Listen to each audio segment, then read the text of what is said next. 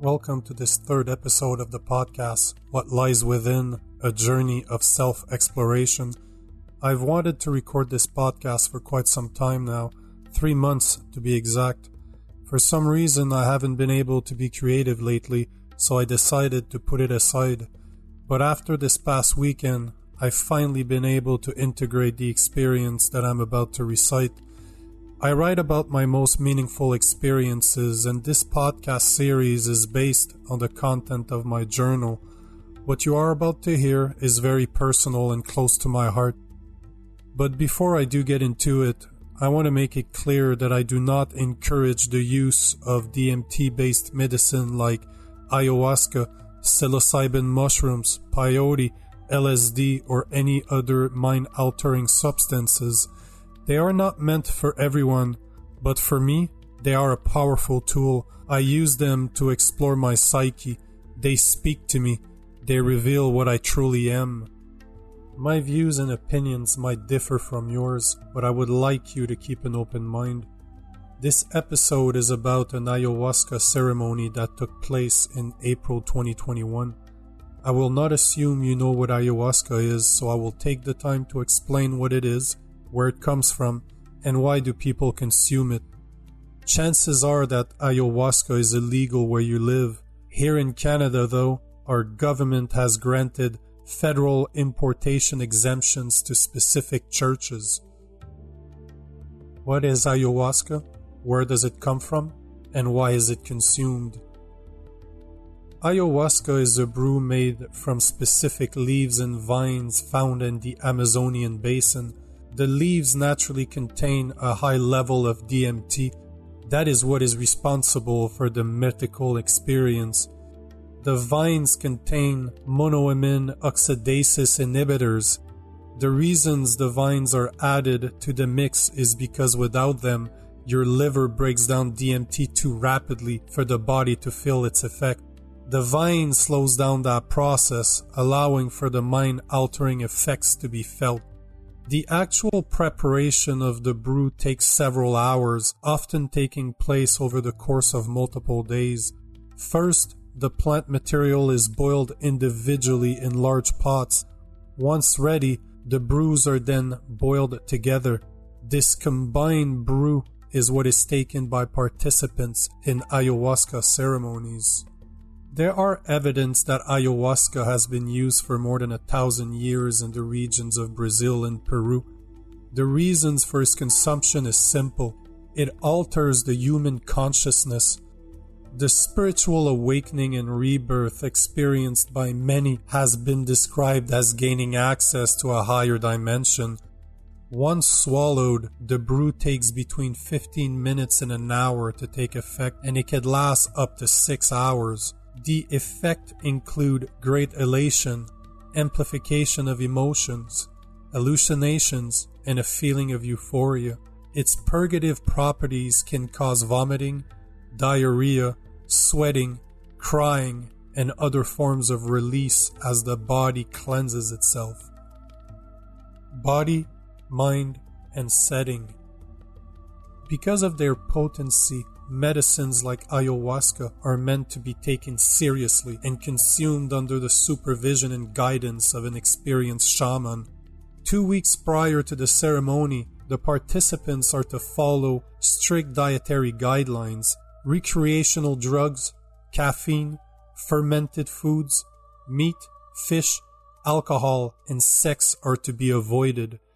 It is also recommended that one abstains from social media and violent movies. I could go into more details, but I think you get the idea.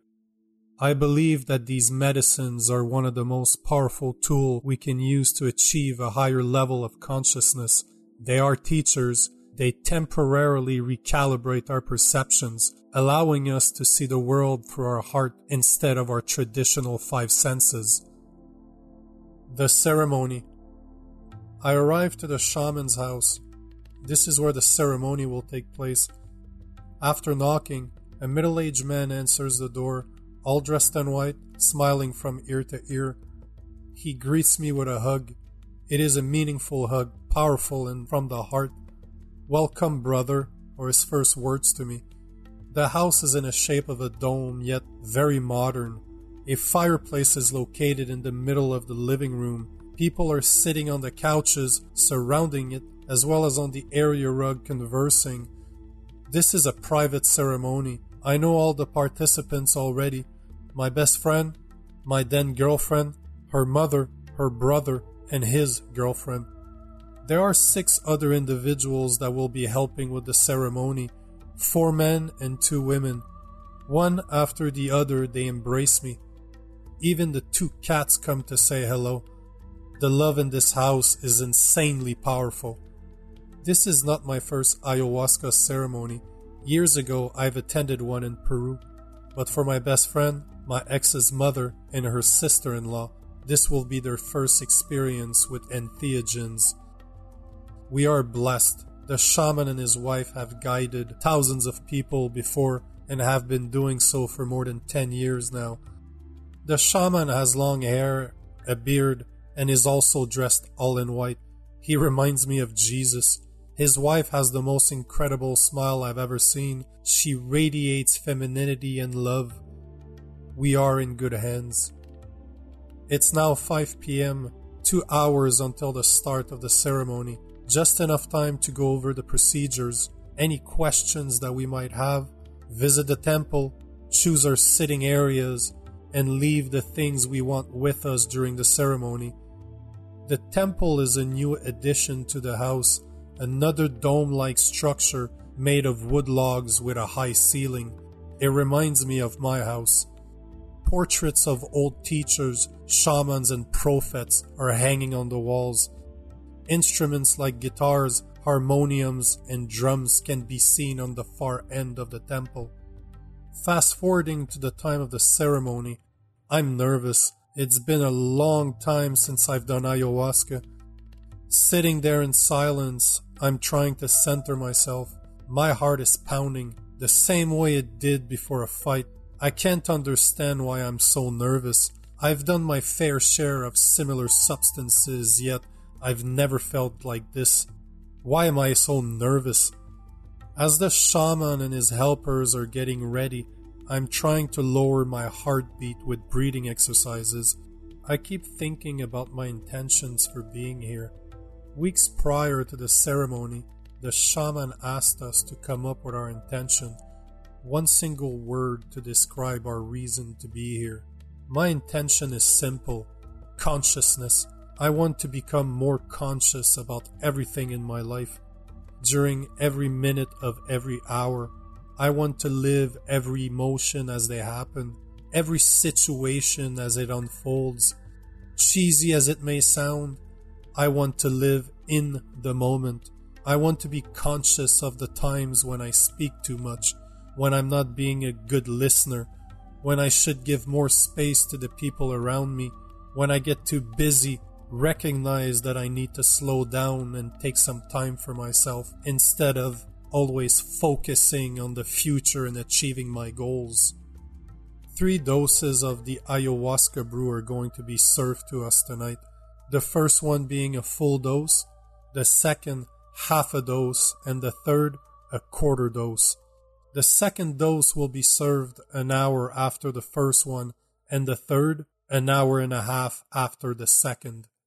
One by one, we have to get up and kneel before the shaman to receive the medicine. It is my turn. I get up and walk to the shaman. After pouring it into a glass, he recites a prayer and hands it to me. My heart is beating faster than ever. I think about my intentions and voice it out loud and swallow the content of my glass. I get up and walk back to my seating area.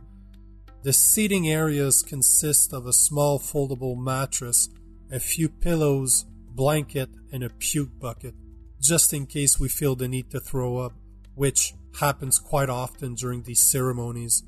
Once again, in silence, I close my eyes and prepare myself for what is to come. At this point, there's no way to gauge how long I've been sitting here. There's no clock in the room, and the sun has already set.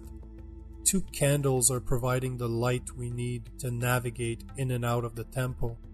This is when the singing starts. The shaman is playing the guitar. His wife and another woman are playing the harmonium. They are singing in perfect harmony. The shaman's voice is rugged and masculine. His wife has the intonation of a loving mother.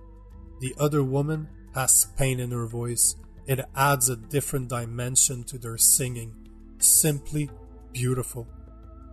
As I'm listening to the music, the most incredible feeling of love arises. It will be hard for me to do it justice. I do not possess the word to describe how I feel. Divine love. I'm bathing in it. It's like the universe is holding me in its arms. Imagine for an instant being hugged by God. This is paradise.